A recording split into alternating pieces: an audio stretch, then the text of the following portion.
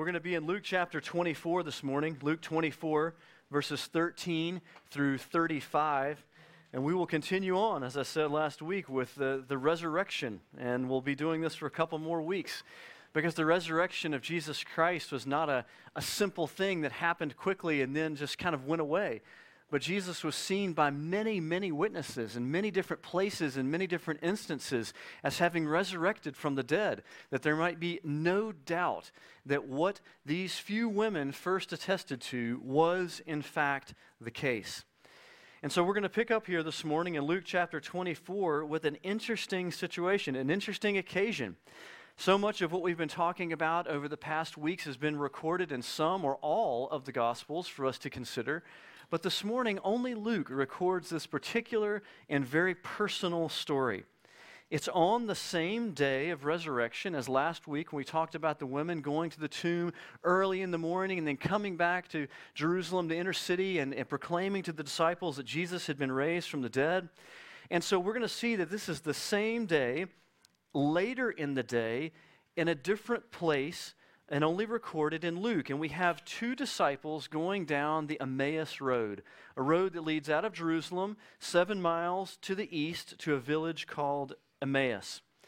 They are sad, they are confused, they are disheartened as to what has happened, and they don't understand what has happened because they loved Jesus, and they loved him for a period of time, and they, like others, were seeking the coming of the kingdom of God.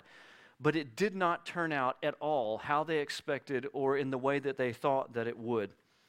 But what we're going to see here this morning, and I hope you don't miss, is a deeply personal account of the work of Jesus Christ. That Jesus is personal. He comes to you and I in a personal way. And we see him here taking a detour, if you will, from the day of all the things that he could do on the day of his resurrection from the dead.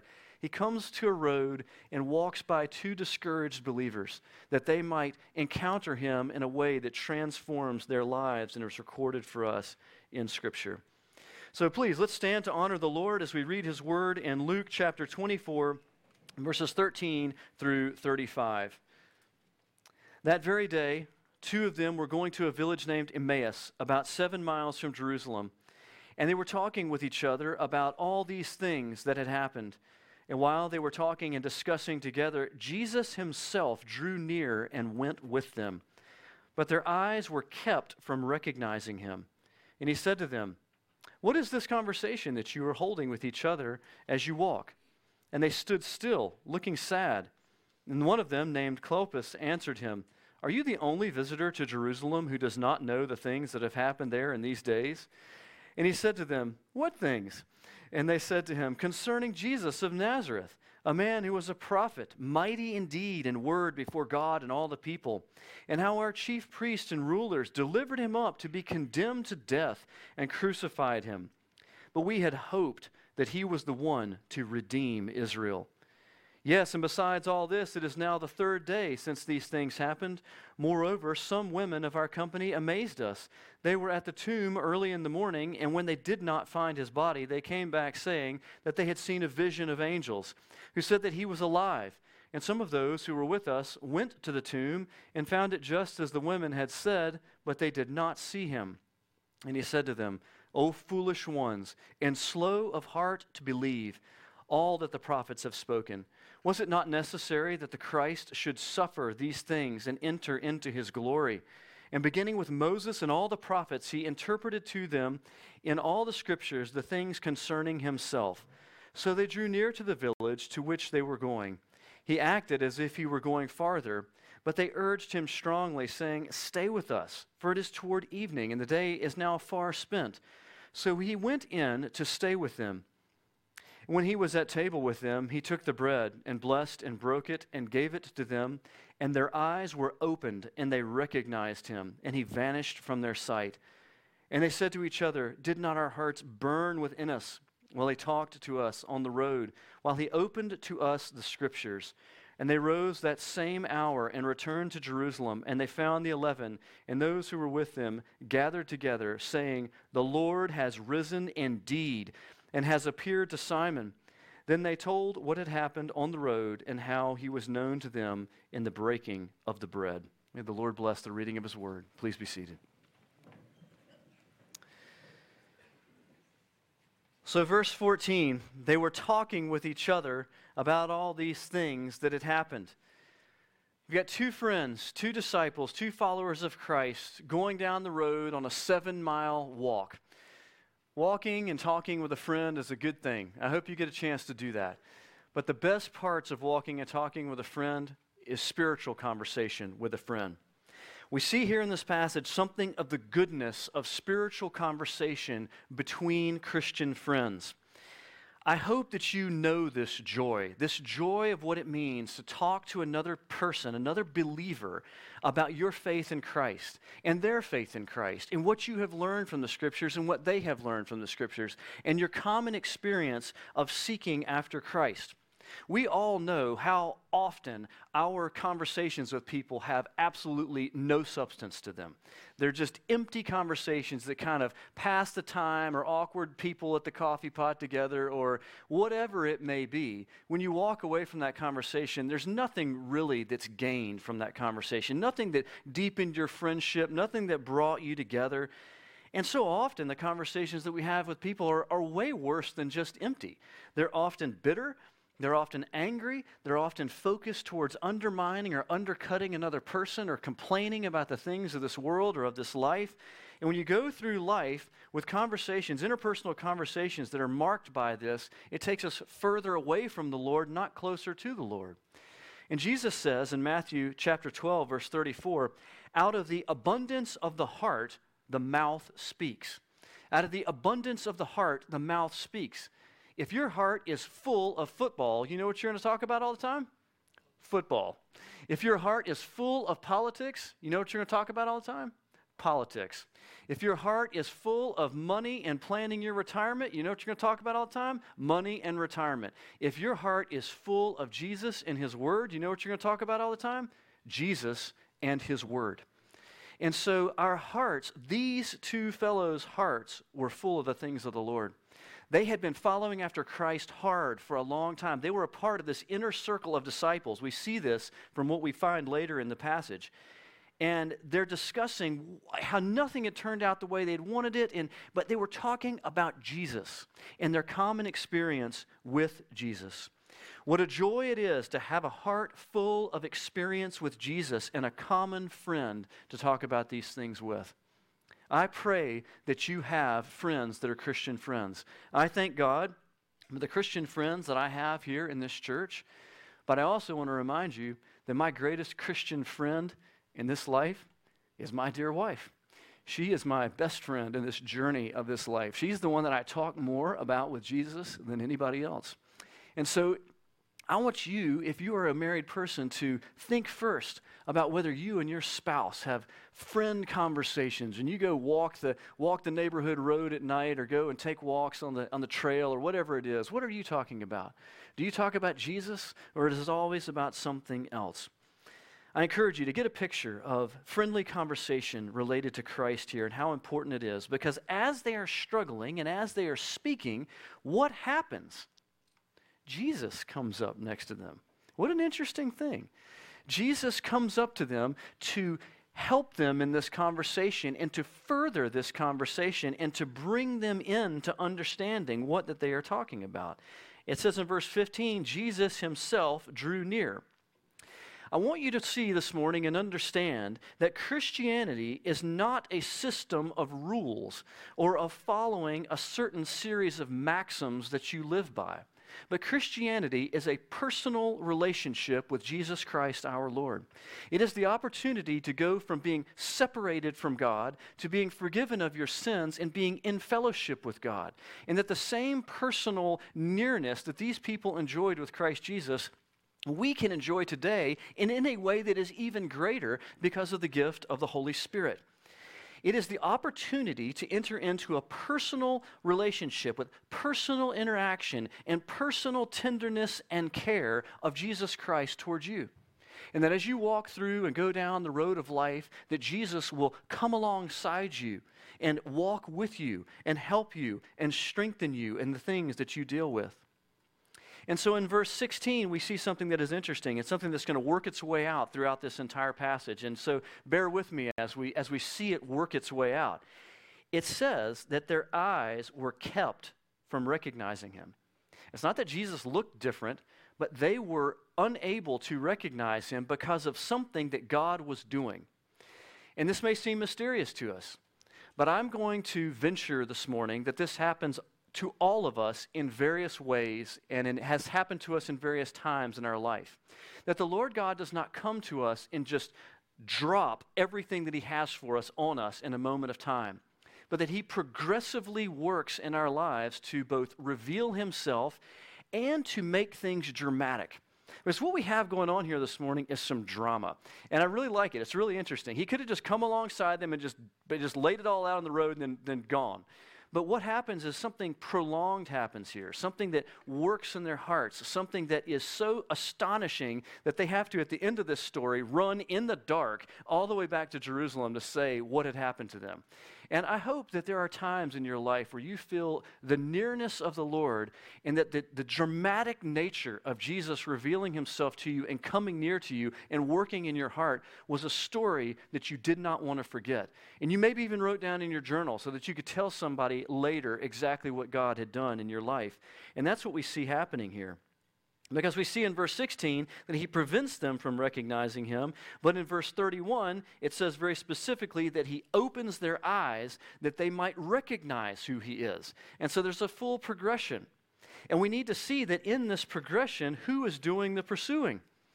Jesus is the one that comes alongside of them. He is the one that's seeking them out. He is the one that's working in them. But in this idea of our hearts and our eyes and our soul being blinded at one time, opened at another, theologian John Calvin writes this, very interesting. The proper discrimination between truth and falsehood, therefore, does not arise from the keen discernment of our own mind, but comes to us from the Spirit of the Lord. It is chiefly in the contemplation of heavenly things that our stupidity is discovered. For we not only do we imagine false appearances to be true, but we turn the clear light into darkness. And I believe that this has been a part of every experience of every Christian in this room. That there was a time where we were exposed to the things of God repeatedly, perhaps by the same person, like your parent, your mother, or your father, or teacher, over and over. And it wasn't that they said something different at the time that you finally came to salvation, but it was at that moment that God's Spirit worked in your heart in a way that is similar to here, to open your heart. And your soul had burned before that. You were seeking these things. You were longing about these things. But there's something about God's Spirit working in our hearts that opens the door that we might understand these things. So, for some of us, even the same person may have said this, but they were only seen as good and beautiful when the Lord opened our eyes and our heart. And there was the work of the Holy Spirit to bring regeneration to our soul. And in God's time, according to God's grace, and in the seeking of Jesus as he comes alongside them. And so he asked them a question, because none of this is mechanical. We often break these things down into systematized categories that seem very mechanical and very in a certain order that we have a hard time with, but that's not what we see here. What we see here is something that's very progressive, very natural, and occurring in a way that is redemptive. And so Jesus comes alongside them and he asks them a natural conversational question. Hey, what are you guys talking about? And they stop, actually. It says they come to a standstill because they're shocked that he doesn't know what is going on as he's been listening to their conversation. And they look sad when they look at Jesus.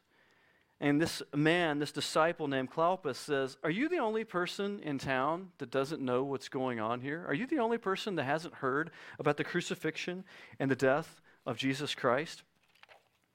And so Jesus probes further. He draws them out. He doesn't just say, yes, I'm Jesus, and here it all is. He draws it out of them further. He says, what things? Tell me about this. I'd love to hear about what is on your heart. And part of this, I think, is important, going back to what we were talking about, spiritual conversation. If you're anything like me, part of how you learn is by actually talking things through. That as you talk about things and as you say things, then you start to put the pieces together. And I don't know what it is about our minds and about how it is that talking about things helps us to grasp those things and to put them into order in our mind. But this is what happens. And we have further the blessing of spiritual conversation. What a blessing it is to talk together with Christian friends, but what an even greater blessing to talk with your friends with Jesus and enter into a spiritual conversation with Jesus Christ. And so Jesus brings them into this conversation by cultivating a conversation, by having them talk about the things of the Lord. And so in verses 19 through 24, we have a summary of the events as the way they see it about Jesus. And they say that, well, Jesus was a prophet. And that's at this point, that's about all they understand about Jesus. They're not clear exactly who he was or exactly what he was doing, but they know, as they say, that he was mighty in deed and he was mighty in word. And they know that their chief priests and their rulers, even though he was innocent, they brought him to be put to death. And they misjudged him, and they falsely accused him. But they say in verse 21, they express their hope, the hope that many had, the hope that he would be the Redeemer of Israel, that he would bring back the nation from their enslaved state, and that he would usher in the kingdom of God. They didn't know exactly what that meant, but they know that their hopes have been absolutely crushed. And what they hoped for is now disillusionment, and what they were longing for has not come to pass. But verse 22 is powerful and very important. Moreover, some of the women of our company amazed us. They were at the tomb early in the morning. So what we talked about yesterday, these men were a part of the group that when they rushed back and said, Jesus is risen from the dead, they heard the words of the angel. He is not here, he has risen. And they brought those words back, and they told those words to the disciples, of which these two apparently were part of that. But what did they not do that the women did? They clearly did not believe. Because if they had believed, then they would not be sad. The attitude of sadness does not go along with believing that Jesus has just risen from the dead. So something about their heart is unbelieving at this point in time. And we know that because Jesus also rebukes them. In verse 25, he says to them, O foolish ones, slow of heart to believe all that the prophets have spoken. Jesus does this often with his disciples. O ye of little faith, like why are you not believing what I am saying? Why are you not believing what you are seeing in front of you? And so he presses them and he rebukes them and reproves them. He calls them foolish. He calls them slow of heart. You know, I don't want to be slow of heart. I want to be a person that picks things up quickly when Jesus puts them down. And I pray that would increase in my life, that I would not test and wonder and test, but the longer I go, when I hear it from the Lord, that I will be willing to say, yes, Lord, and obey quickly. But it's important to see here what happens. Because 2 Timothy chapter 3, verse 16 is one of these verses that Paul talks about the usefulness of Scripture. All Scripture is God-breathed and useful for these various things. And two of the things that Paul says that the Scriptures are useful for is for reproof and for correction. Very interesting. So these fellas need reproof and they need correcting because they don't fully understand who Jesus is or what he was doing, and they're off track in their faith. And so what does Jesus use to reprove and correct them? He uses the Scriptures. And that's what we're going to see here this morning. He takes them back to the Scriptures to reprove and to correct them. And so anytime that we find ourselves in the place of these men walking down the road where we are off track and we are out of kilter and we've lost our hope and we're walking in sadness, we need to go back to the Scriptures. And we need to be reproved, be corrected, be instructed as to who God is and what he is doing in Christ Jesus. Because what Jesus says first in verse 26 is that these things were necessary. Verse 26, was it not necessary that the Christ should suffer these things and enter into his glory? And that is a powerful word. It's a word that we spent a lot of time dwelling on some weeks back in the Garden of Gethsemane. This idea of the crucifixion of Christ being much more than inspiring, much more than instructive, it was necessary for our redemption. That Jesus could not, our salvation could not be accomplished apart from the cross of Christ. We saw this worked out in depth in the Garden of Gethsemane, with Jesus in agony praying, Lord, Father, is there any other way that this salvation can be accomplished? Is there any other way that this cup of suffering can be removed from me? And he says, but not my will, but yours be done. And we see this rotation 3 times, where eventually Jesus comes to the place where no, there is no other way that salvation can be accomplished other than through the cross. It was necessary. These disciples were confused at this point in time as to what the purposes of God were in Jesus on the cross. But Jesus also connects it to future glory. These things were necessary that he might enter into his glory. So I'm going to read to us a little bit from Philippians chapter 2, which I think is the most compact passage that walks us straight through the incarnation, humility, suffering of the cross into the glory of Christ, and how it was absolutely necessary for Christ to go through these things, not that he might remain humbled, but that he might be exalted into glory. And so Philippians chapter 2, verses 5 through 11 says this: "Have this mind among yourselves, which is yours in Christ Jesus, who though he was in the form of God, did not account equality with God a thing to be grasped, but emptied himself by taking the form of a servant, being born in the likeness of men, and being found in human form, he humbled himself by becoming obedient to the point of death, even death on a cross. Therefore God has highly exalted him and bestowed on him the name that is above every name, so that at the name of Jesus every knee should bow in heaven and on earth and under the earth, and every tongue confess that Jesus is Lord, to the glory of God the Father." What a beautiful passage. He humbles himself in the incarnation. He humbles himself to not only just to become a human being and to take on the form of a man, but to be a servant, to be the one that even washes feet. He is the lowest of servants. He takes the lowest place, emptying himself out, becoming obedient even to the point of death, but not any death, the humiliating death of the death upon the cross. And so he goes all the way to this extent because it was necessary that he be the substitution for our sin, that he take upon himself the justice of God, that we might receive his righteousness. And in this, he is raised to life and exalted to glory. And it is by the cross of Jesus that our salvation is obtained. And so Jesus is instructing these people, these 2 disciples, Clopas and the person who was with him, as to why this was necessary. And to do this, he takes them to the Scriptures. And so he takes them to the Old Testament. It says in verse 27, "Beginning with Moses and all the prophets, he interpreted to them all the things in the Scriptures concerning himself." 2 things about this. The first, I want you to not miss that it says the Scriptures, okay? The Old Testament of God is the Old Testament, is the Scripture of God. The New Testament didn't exist at that point in time. So all the Scripture that did exist, Jesus himself recognizes it as the Scriptures. How often do you spend time in the Old Testament? I just ask you that because a lot of people don't. I understand there are difficult things in the Old Testament. I'm going to be the first to acknowledge that, but I'm also going to tell you unashamedly that it's the Scriptures. It's the Word of God. And we find there what Jesus is going to prove out for these disciples, that Jesus was the coming Messiah. Because what he does next is he takes the Moses and the prophets and how they speak of the necessity of the cross. What is he talking about here? How do you bring this out of the Old Testament? There's a lot to be said here, but I'll give you at least 4 basic things. Most centrally, Jesus is the substance of all symbolism in the Old Testament. He is the substance of the symbolism of every sacrifice of sin in the Old Testament.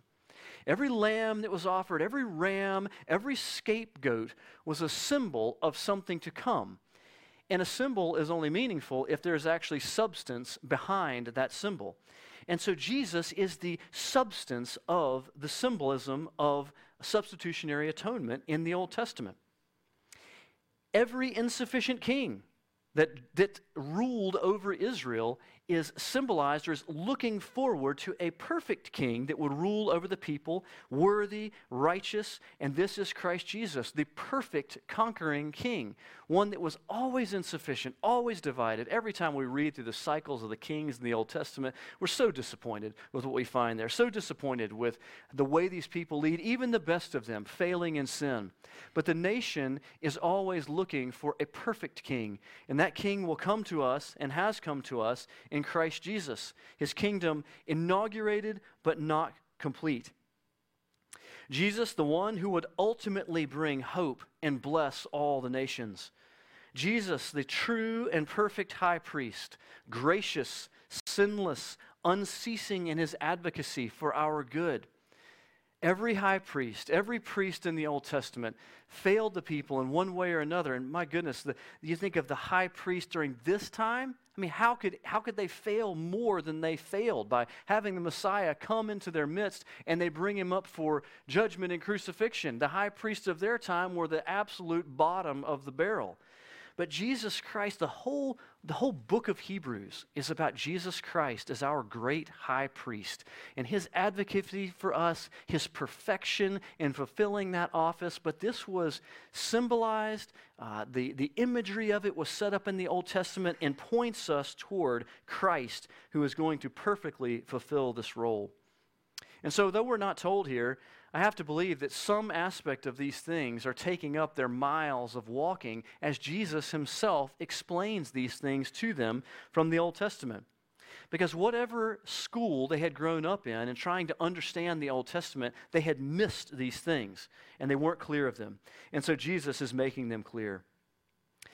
Jesus is the center and the sum of the Bible. If you miss Jesus in the Old Testament and you miss Jesus in the New Testament, then you have missed the purpose of the Scriptures. The Scriptures are always pointing to Jesus and the cross and the redemption that he has brought to pass through the work of God the Father. To lose sight of Jesus is to lose sight of the person and the purposes of God in the world. And so we want to seek Christ, and we want to seek Christ through seeking the Scriptures, through the Old Testament and through the New Testament. We'll talk about that more in just a moment. But they eventually reach the village. This conversation, which could go on and on and on, and in some ways has been going on for years with the disciples and Jesus, eventually they reach Emmaus, and they reach the end of the conversation. And as they draw near to the village, some more drama from Jesus. Jesus is like, oh yeah, I think I'm gonna keep walking. And they're like, no, you got to stay here with us. This has been too good. This has been the fellowship of this, the joy of this has been too wonderful.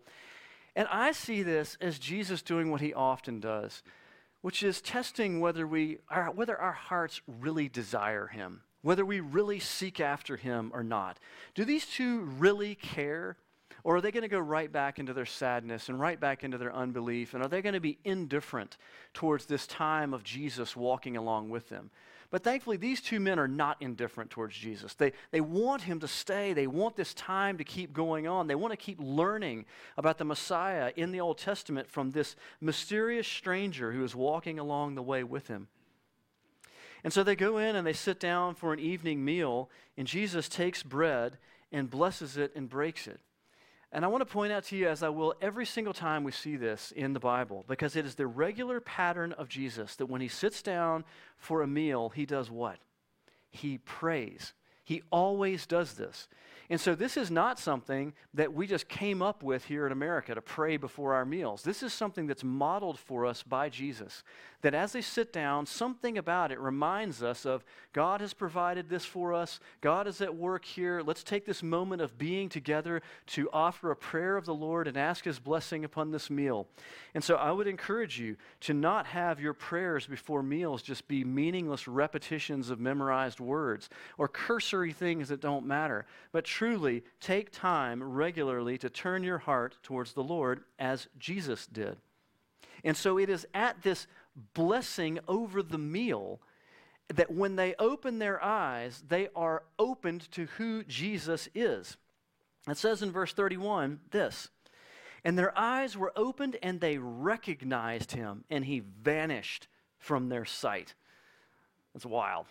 They opened their eyes and they realized this is Jesus that we just saw crucified and buried, and he is here with us, and then he vanishes from them, which is such an interesting thing. It says the glorified Christ is different. There's all kinds of different things going on with him. But one of the things, if you have interest in digging a little deeper here, which I find fascinating, is almost the same thing happens back in the book of Judges, chapter 6, verse 22. In the Old Testament, Jesus, I believe, is spoken of when it speaks of the angel of the Lord. It has to do with God coming down. They address the angel of the Lord as being divine. I think this is often Jesus coming and visiting people. Because remember, Jesus existed from eternity past. He didn't come to be in the incarnation. But he is visiting with Gideon and calling Gideon to his task. And there's a time where as they share a meal, that his eyes are opened to the fact that he is standing in the presence of the Lord, and this angel of the Lord vanishes from before him. And he has the same exact sense as these men do, that they have just been in the presence of the Lord. And so they say something that is so interesting, and we're going to camp out on a little bit this morning because it's radically important. Did not our hearts burn within us while he talked to us on the road and while he opened to us the Scriptures? That's a very subjective description. Didn't our hearts burn within us? They were kept from fully recognizing who he was. But as they were with Jesus and as the Scriptures were open to them, there was a progressive drawing near and a progressive understanding of who Jesus was that affected their hearts emotionally. There was something that was exciting, something that was like a burning of the soul in hearing the Lord expound the Scriptures to them. And I believe that we cannot ever have both an awareness and a nearness to God and have this not affect us. And what I mean by this is there were people during Jesus' ministry that were physically near to Jesus, but they were not aware and did not believe that it was Christ. And so their hearts were not affected by it. But any time that we are, by the blessing of God and the seeking of our souls, aware of who Jesus is, and he is very near to us, it always results in this. That we cannot be not affected by being near to the Lord Jesus and aware that he is in our presence and have it not cause our hearts to burn and long for him. And so that's exactly what is happening in this passage. And they are so overwhelmed by this that even though they are 7 miles away from Jerusalem, and if the sun hasn't already set, it's close to being set, and there is no way to get back there other than by just running down the road. And we know that in that time it was dangerous to be out on these open roads at night, but it did not matter. Like they were going to they didn't have any flashlights, I don't know what they took, a torch or something like that, and they ran all the way back to Jerusalem. We have got to tell the disciples what just happened here. So what was a 7-mile mosey turns into we've got to get back and tell them what has happened. And in verse 34, I tell them, the Lord has risen indeed. And they bear witness. The burning of our hearts from becoming aware of who Jesus Christ is and being near to him and believing in him will affect your heart. It will change the affections of your heart to where you long to tell other people about Jesus. And in fact, you can't contain it. The conversations that you have with people will be affected by the gospel of Jesus Christ, and you will want to tell them something about Jesus because of how he has affected your life. And so we come to know and believe in the person and work of Jesus Christ through the Scripture being taught to our hearts by God the Holy Spirit. I'm going to say that again. We come to know and to believe in the person and work of Jesus. So we gain a knowledge of God, and then we believe what is happening there through the person and the person and work of Jesus Christ through the Scriptures being taught to our heart by God the Holy Spirit. So what this means is that we have to balance these two things. There is a bringing together, is probably the better way of saying it, of the Scriptures and God's Spirit.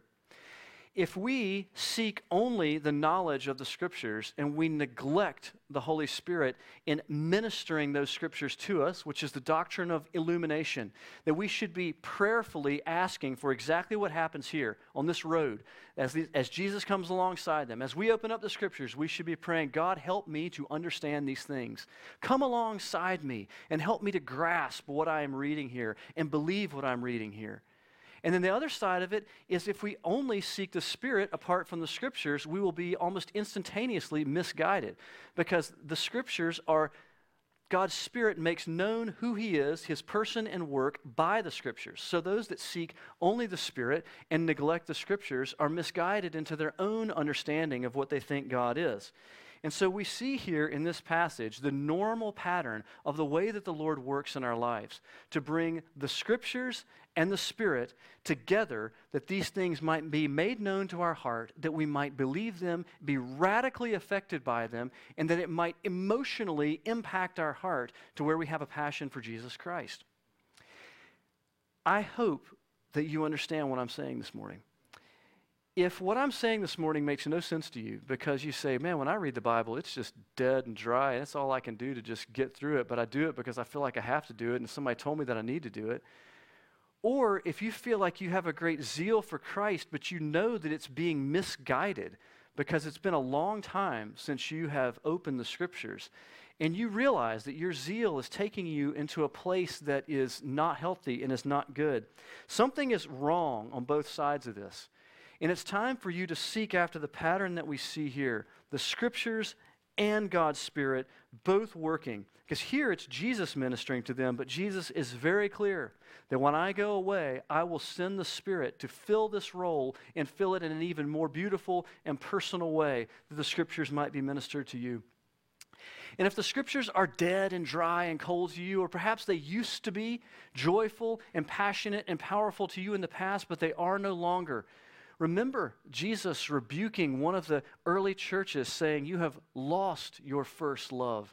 Return to the love that you used to have for me and you used to have for my word. And pray and ask the Lord to restore this zeal in your heart, that you might again have a soul that burns after the Lord. In closing, this idea of a heart that is on fire for the Lord or burns with zeal for the Lord is important. I think it is not a coincidence that in our day and age, every year out in the middle of the Nevada desert, there is a massive event called the Burning Man. And the Burning Man is the exact opposite of this.